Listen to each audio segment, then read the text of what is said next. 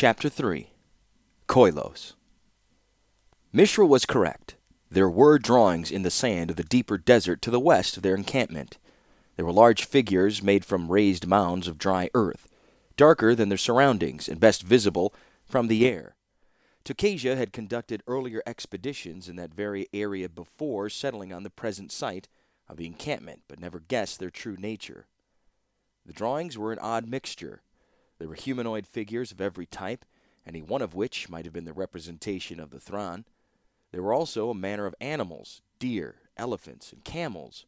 There was an odd collection of geometric symbols, curves, spirals, and sharp angles that crossed and recrossed the gathered figures, bisecting some, leaving others untouched. Doodles, thought Tokasia, created by a race of desert titans. The drawings were of Thran origins, of course, as Mishra had guessed. They were arrayed around a single location, a large mound. This proved to be a rich field of artifacts, including an almost complete Su-Chi skeleton that finally fulfilled Tokasia's dream of putting together one of the enigmatic beasts.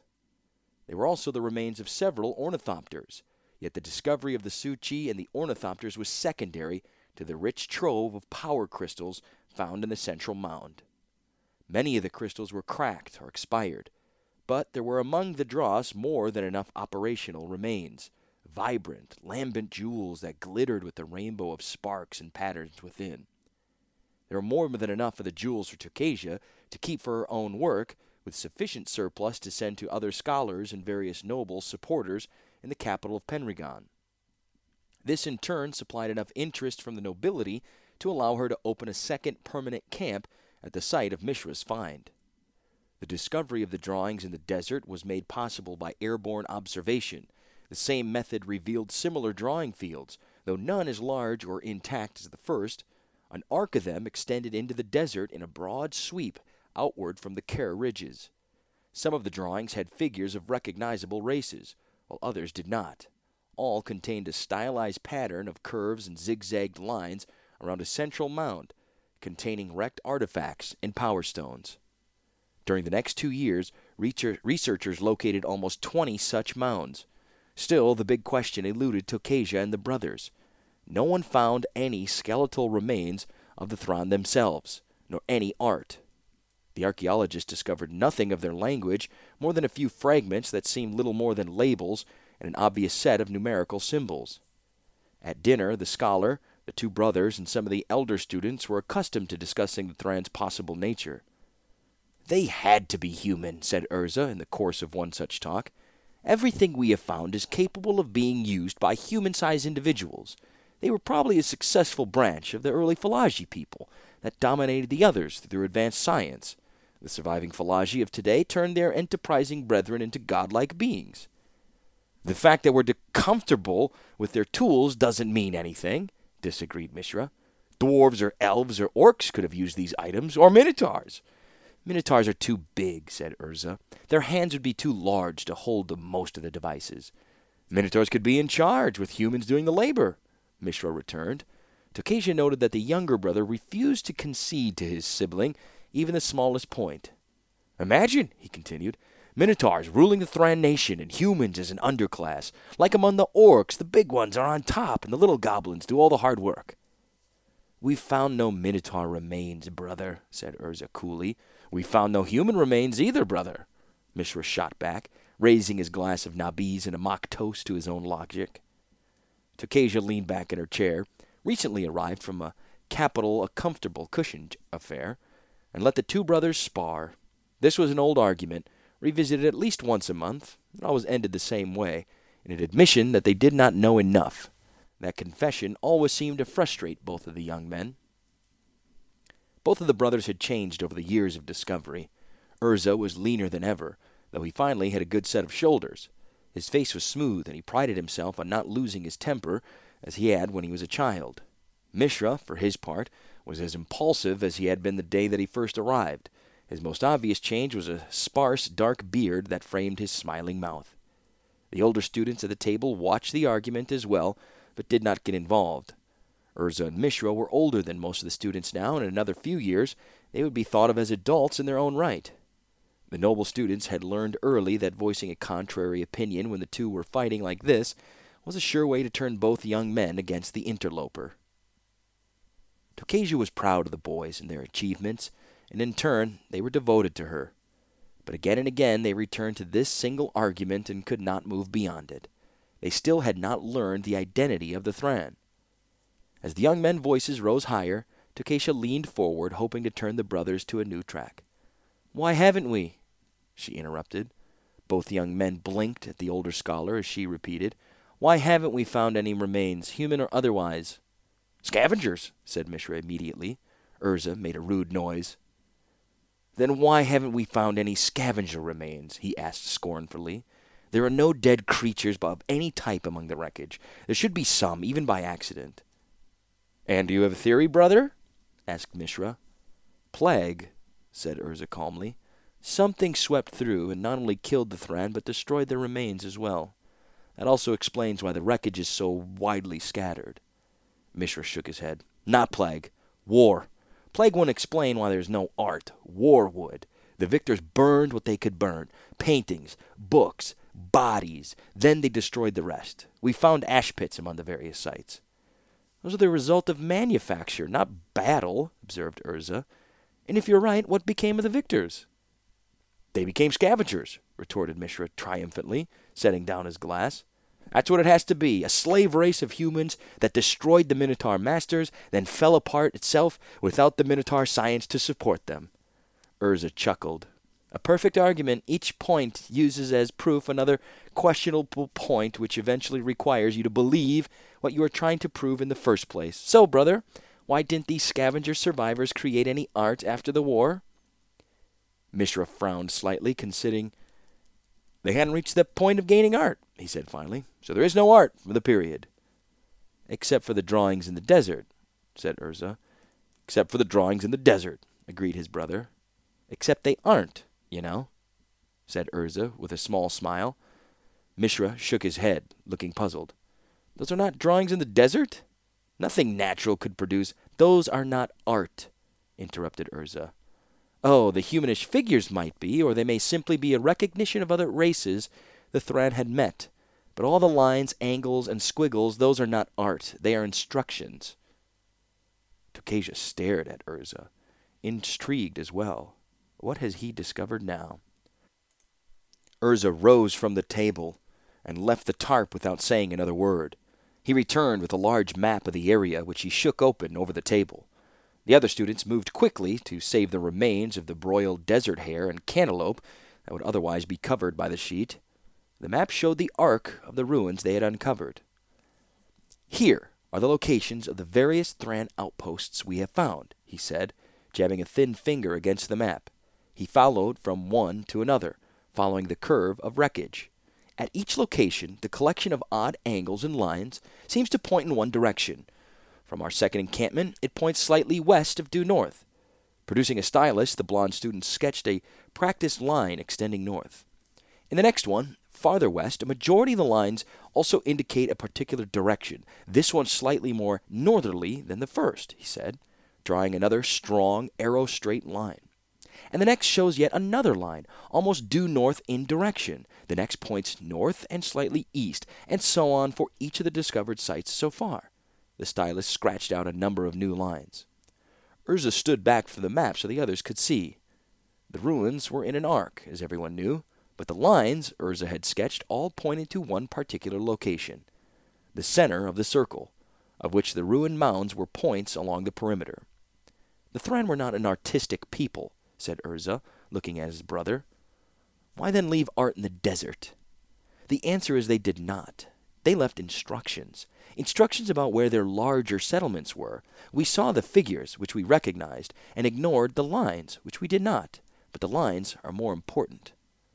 Mishra leaned over the paper and scowled. "Lines on paper," he snorted. "You saw the arc and calculated the center, then looked for justification in the lines of various mounds." "So you disagree with my argument, brother?" asked Urza quietly. Mishra smiled, the whiteness of his teeth sharp against the surrounding beard. But I love your argument, brother. It's perfect. Each point uses as proof another questionable point, which eventually requires you to believe what you're trying to prove in the first place. The argument I love. It's your conclusions, I think, are wrong. Urza rolled up his map slowly. I suppose that means you don't want to come along tomorrow when I go find out? Mishra started, and even Tokasia looked sharply at the elder brother. With your permission, mistress, I would like to take an ornithopter out to check this out, Urza said. Since my brother does not wish to accompany me, I can manage with one of the smaller I didn't say I wouldn't go, interrupted Mishra sharply.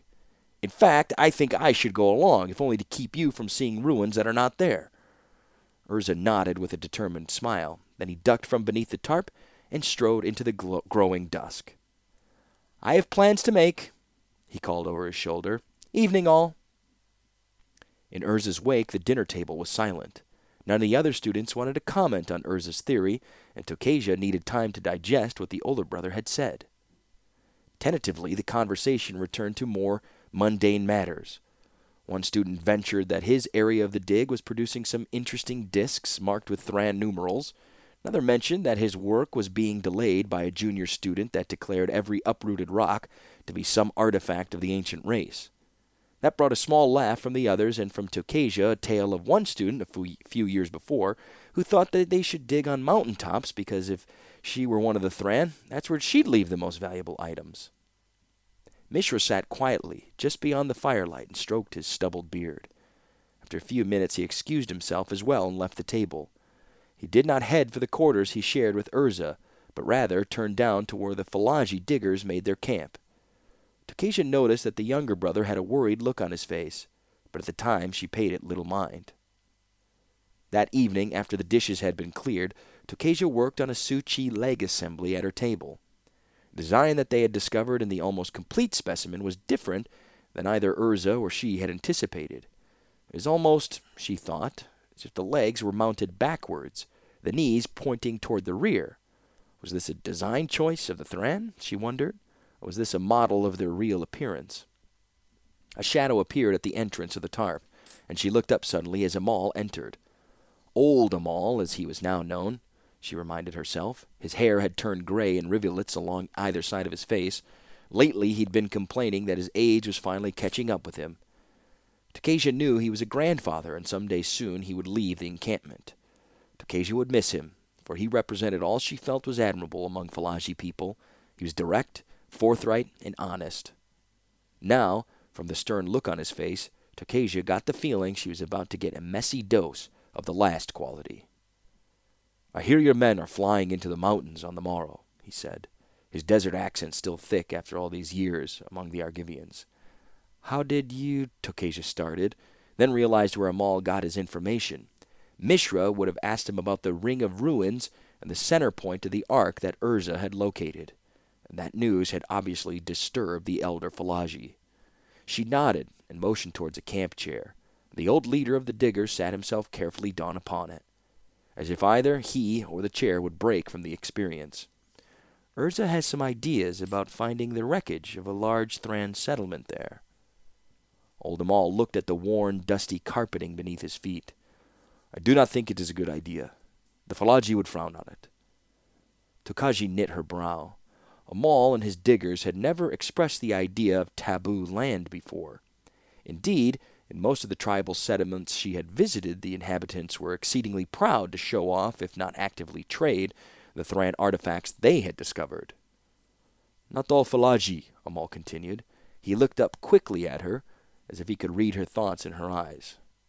Most of us are modern enough, are wise enough to know there's nothing in the mountains that is not in the desert.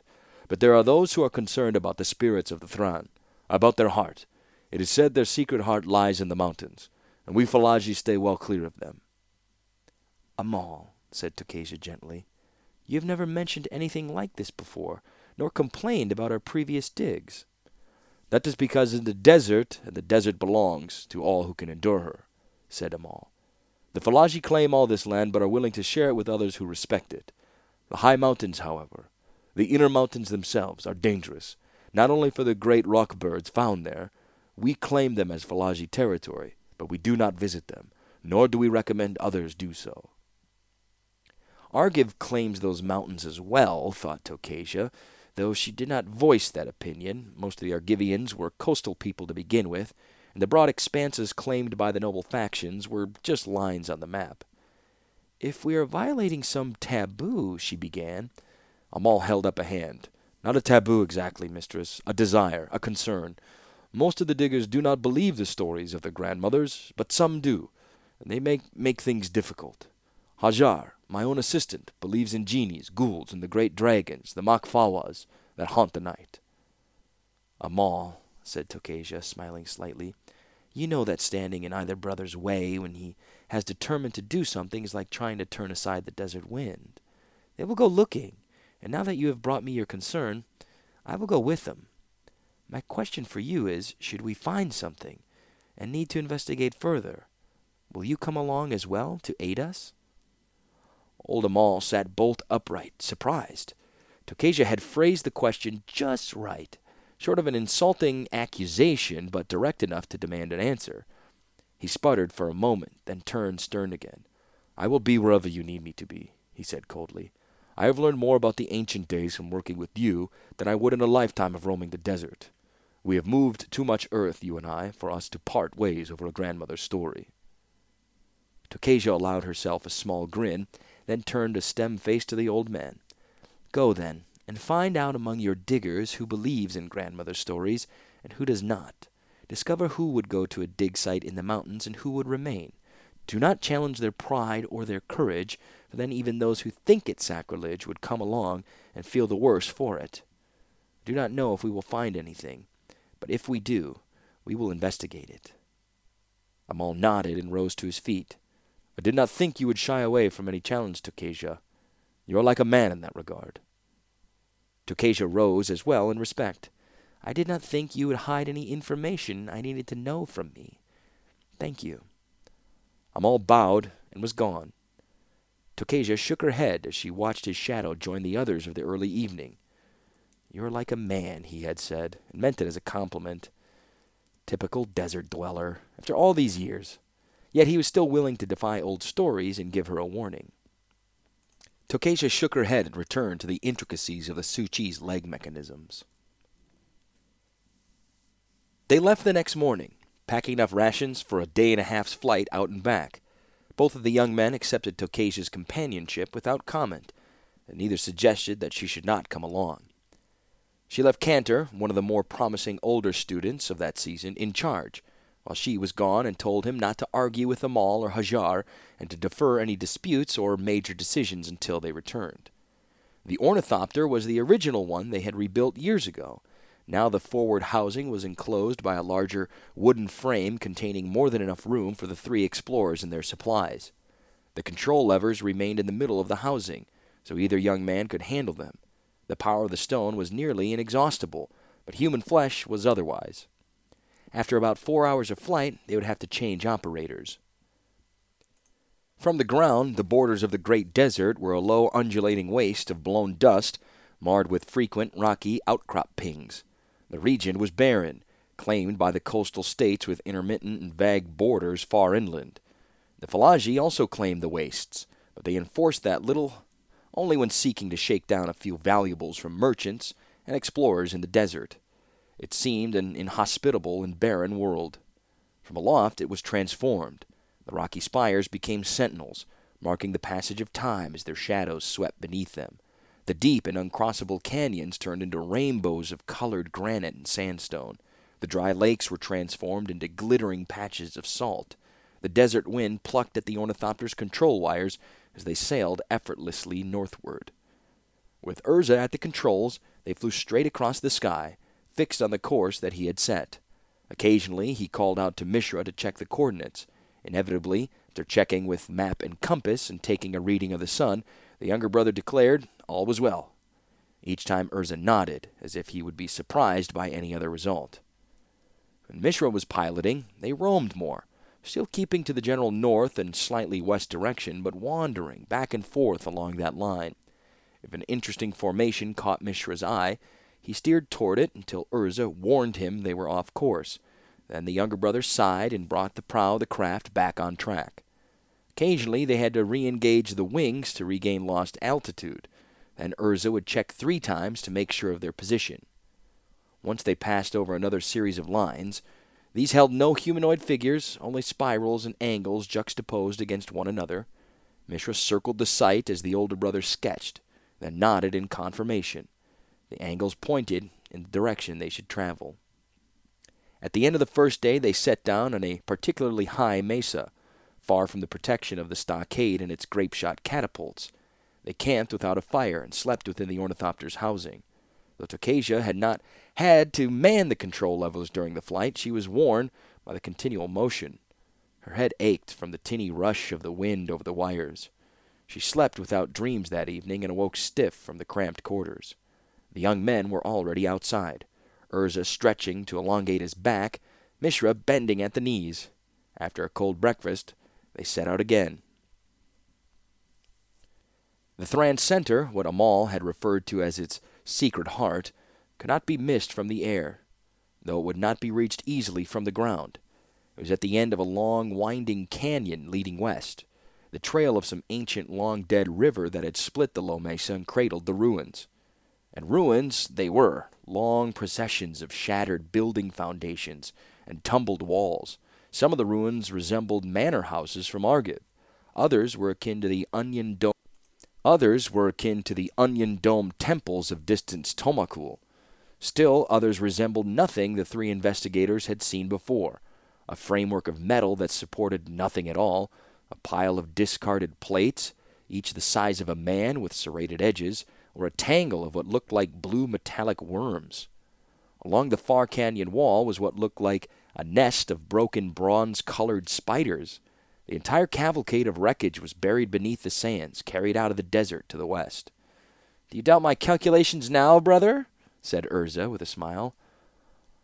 "Only a fool would doubt his own eyes. Well done, brother," said Mishra, his grin even wider. "The Thran's secret heart," murmured Tokasia. Mishra flinched slightly at the phrase, and his smile faded, but Urza only nodded. "The old Argivian word for secret was koilos," said Urza. "Let that be the name of this hidden land. Circle around it, brother. We can best see the lay of the land from up here." Mishra nodded and was just pulling on the controls when suddenly a shadow passed over the ornithopter housing. It could have been a cloud, but for the fact that the desert sky was clear. Tokasia knew what it meant. She shouted at the same moment that Mishra pitched the flying craft into a steep, banking dive. Urza was taken by surprise and let out a curse as he was flung against the inner side of the craft's housing. The rock dove through the space that moments ago had been occupied by the ornithopter. The bird was a huge representative of its race, a species reputed in old legends to snatch elephants from the plains for supper. Nearly 3 times the size of the ornithopter, its passage almost flipped the craft. The rock recovered as soon as it had passed, gaining altitude quickly to make another dive at the craft. "Why is it attacking?" shouted Urza. "We're large, and we're moving," replied Tokasia, screaming above the wind. "It probably thinks we're another rock." Mishra cursed and pulled both levers back as far as they would go. "I don't think we can get above it. It's too fast for us." The rock was already over them again, making another dive. Mishra re-engaged the wings and jinked the craft to the right, but the rock was ready for the maneuver. It shifted slightly. There was a horrendous rip along the right side, and Tokasia saw that one of the wing struts had been ripped loose and was now fluttering in the wind.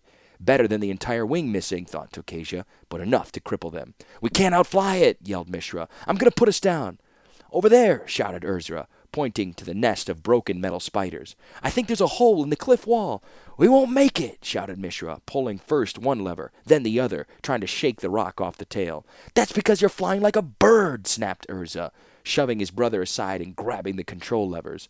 "Fly it like a machine, and we'll make it." Under Urza's control, the craft no longer zigzagged across the sky, but instead rocketed forward, swooping low over the wrecked landscape of Koilos. The rock, its simple avian brain expecting the craft to act like another flyer, expected it to dodge or to turn. The bird hesitated before pursuing. Its indecision was all the time that the 3 needed. Urza charged the cliff wall. Mishra shouted in a panic. Tokasia suddenly remembered a prayer she had learned as a child, back in temple school when temples were still fashionable in Argiv. She muttered the words softly as the far wall closed on them. Suddenly, Urza banked, Bringing the prow of the craft up, he unlocked the mechanism that held the wings in position, and they automatically began to fold. Without the support, the craft plummeted. Again, the rock passed through empty space that moments ago housed the flyer. Urza dropped about 50 feet, then re-engaged the wing locks. The wings spread out immediately, catching the desert air and slowing their fall. Still, they landed with an unceremonious bump on the sand. Had they landed on rock, Tokasia had no doubt they would have broken the supporting struts, not to mention a few bones. Urza unlatched the wing locks and the wings folded inward again, the damaged strut sticking out at an odd angle. Tokasia was already at the hatch, scanning the skies. "It'll be back," she said, scanning the empty heavens. "Let's not be here when it comes." "Shouldn't take off again immediately anyway," said Urza. "It might be waiting. Besides, we need to get the strut repaired. Let's make for that cavern entrance. Are you all right, brother?" "You should care," said Mishra hotly as Tokasia turned at the hatch, afraid the young man had been hurt. "I knew what I was doing. You didn't need to shove yourself into things." Urza blinked and scowled, his concern replaced with irritation. "You were playing its game, flying like another rock. Of course it could outfly you that way. We only lost it because I made for shelter now, argument later." Tokasia broke in sharply. "And bring the torches and water. We might be here until dark." Neither brother replied, but neither argued with the old scholar. They clambered up the sandy bank behind her, breaking into a full-fledged run as the rock's shadow passed over them. Tokasia was at the entrance first. She spun and scanned the heavens. Above them, the rocks circled the canyon of broken machinery and wrecked buildings. "We'll have to bring the catapults with us next time," she said. "Or figure out a way to mount them on the ornithopter," absorbed Mishra. "We're going to be here for a while," said Urza. "Should we see where this passage goes?" The cavern was an entranceway. The first 10 feet or so were natural rock, but after that the sandstone gave way to smooth, polished granite. Tokasia ran her hands along the wall. It was constructed of several blocks, invisible to the eye, detectable as individual stones only by touch. She whistled a low note. Even among the Thran ruins she had excavated, there was no workmanship this precise. Behind her, Mishra lit the candlewood torches. The guttering flames smoked, but were better than no light at all. "It was fortunate you saw this opening," said Tokasia to Urza. "It was obvious," he returned, taking a torch from his brother. "The wreckage of the buildings indicated roads, all of which radiated from this spot. This is the center of the Thran's supposed secret heart." "The heart of the heart," said Tokasia. They spoke in whispers, as if their words might wake the long dead. Tokasia tried to raise her voice to a normal level, but the very emptiness of the space defeated her. Mishra examined the corridor before them. "No creatures live here. Look at the dust. No footprints but our own." Urza held up his torch, the light flaring from the walls. "And no bats either. Nothing has been here for a long time." Both young men looked at Tokasia. "Right then," she said at last. "Forward, but stay together and stick to the main path." There was little worry, for the few openings to either side were mere alcoves, and the cavern ran straight back into the hillside itself. They passed several sets of stairs and 1 or 2 large chambers, but nothing that would indicate any occupants, recent or otherwise. Dead crystalline plates dotted the ceilings above them, reflecting the light of the torches but providing none of their own. The first alcoves were empty, but as they moved forward, Tokasia noticed some were filled with the remains of Su-Chi constructs. There were rusted relics, little better than the ones they had pulled from the dig. Several were nothing more than lower torsos, the upper halves lost to time or perhaps to tomb robbers. Tokasia noticed with some satisfaction that the knees of the creatures did indeed bend backward. They had reached another staircase leading down to the darkness when they heard it, or rather felt it. A deep throbbing came from within the surrounding stone, as if the earth were humming some unknowable ditty. Tokasia looked at the young men. They stared at each other, and the scholar once again reminded of the silent communication they seemed to share. Then the brothers looked back at Tokasia and nodded. The 3 descended toward the noise. Ahead there was light. No more than a gray smudge against the blackness, it slowly refined itself, growing with each passing step. There were no more Su-Chi alcoves now, only straight walls leading toward the goal. They entered a chamber as large as any they had passed through. The walls were natural, but supported with ancient steel and pillars of the same closely set blocks that Tokasia had seen earlier. The walls were littered with machines. They were clearly of Thran design, but with a difference. These appeared functional. Their cogs were greased and shining, their surfaces polished and mirror-like in their finish. It was, Tokasia thought, as if the Thran had left only moments before. There were lights as well. Within this chamber, the ceiling plates were lit with their own ambient glow. Small balls of radiance danced around some of the machinery, orbiting them like small glowing moons. But this was all outdone by the large crystal in the center. It was a power stone, unmarred by age and unbroken by accident. Its facets were smooth and reflective, the edges sharp enough to cut the fabric of reality itself. It was about the size of 2 human fists, yet it called to Tokasia's mind the image of 2 hearts, for it pulsed with its own rhythm. A rainbow of colors played across it as it throbbed with life. The Power Stone was on a low platform flanked by mirrors, which in turn were attached by wires to various machines around the perimeter. The Power Stone might be responsible for nothing more than the lights, the archaeologist noted, or it might be a fully operational machine with a greater purpose. Before the Power Stone's pedestal was a smooth bank of metal shaped like an oversized open book. Its pages were metal and glass, and the glass winked like an evil eye in the night. Never had Tokasia seen a device like this one. She realized this might have come at the end of the cycle of Thran development. Perhaps what they had been excavating so lovingly were nothing more than old scrapyards, where the ancient, unwanted remnants of the Thran's past were discarded. She stared at the crystal itself, while the 2 young men moved ahead of her, drawn in by its incandescent radiance. They stood before the open metal book, dwarfed by its size and magnificence. Their voices rattled against the walls of the cave, rebounding and gaining strength from the subliminal hum that surrounded them. "It's beautiful," said Mishra. "Look how it glows." "It's intact," said Urza. "Think of what we can learn." "These markings," said Mishra, spreading his hand out toward the metal book glyphs. "They're so much like the Thran writings we've seen, but more detailed, more advanced." "Don't touch anything," called Urza sharply, thrusting out his own hand to intercept his brother's. "We don't know what they do." Tokasia could not tell which brother was responsible for what happened next. She could not tell which brother touched the particular glyph, or even if either did. Later, neither brother admitted to anything, and each accused the other of causing the disaster. All Tokasia could say was that Urza reached out to stop his brother. The glow intensified, suddenly and hotly. There was an explosion, but one without sound, and the huge Power Stone, the heart of the secret heart, shattered in a blossom of light.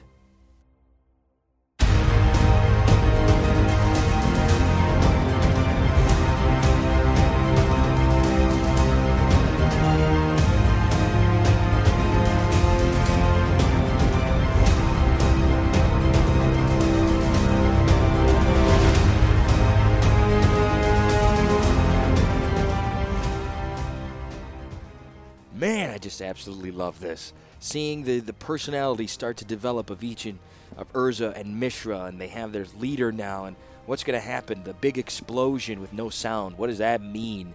And how is this going to play out when they get back to camp? What happened? What happened after this? What will this mean for the rest of the story? It's just starting to get good, and we're starting to see a little bit. So if you have any questions, any comments, please leave them, and don't forget to share and follow. Thanks for listening again, and we'll see you next time for part 3 of The Brothers' War.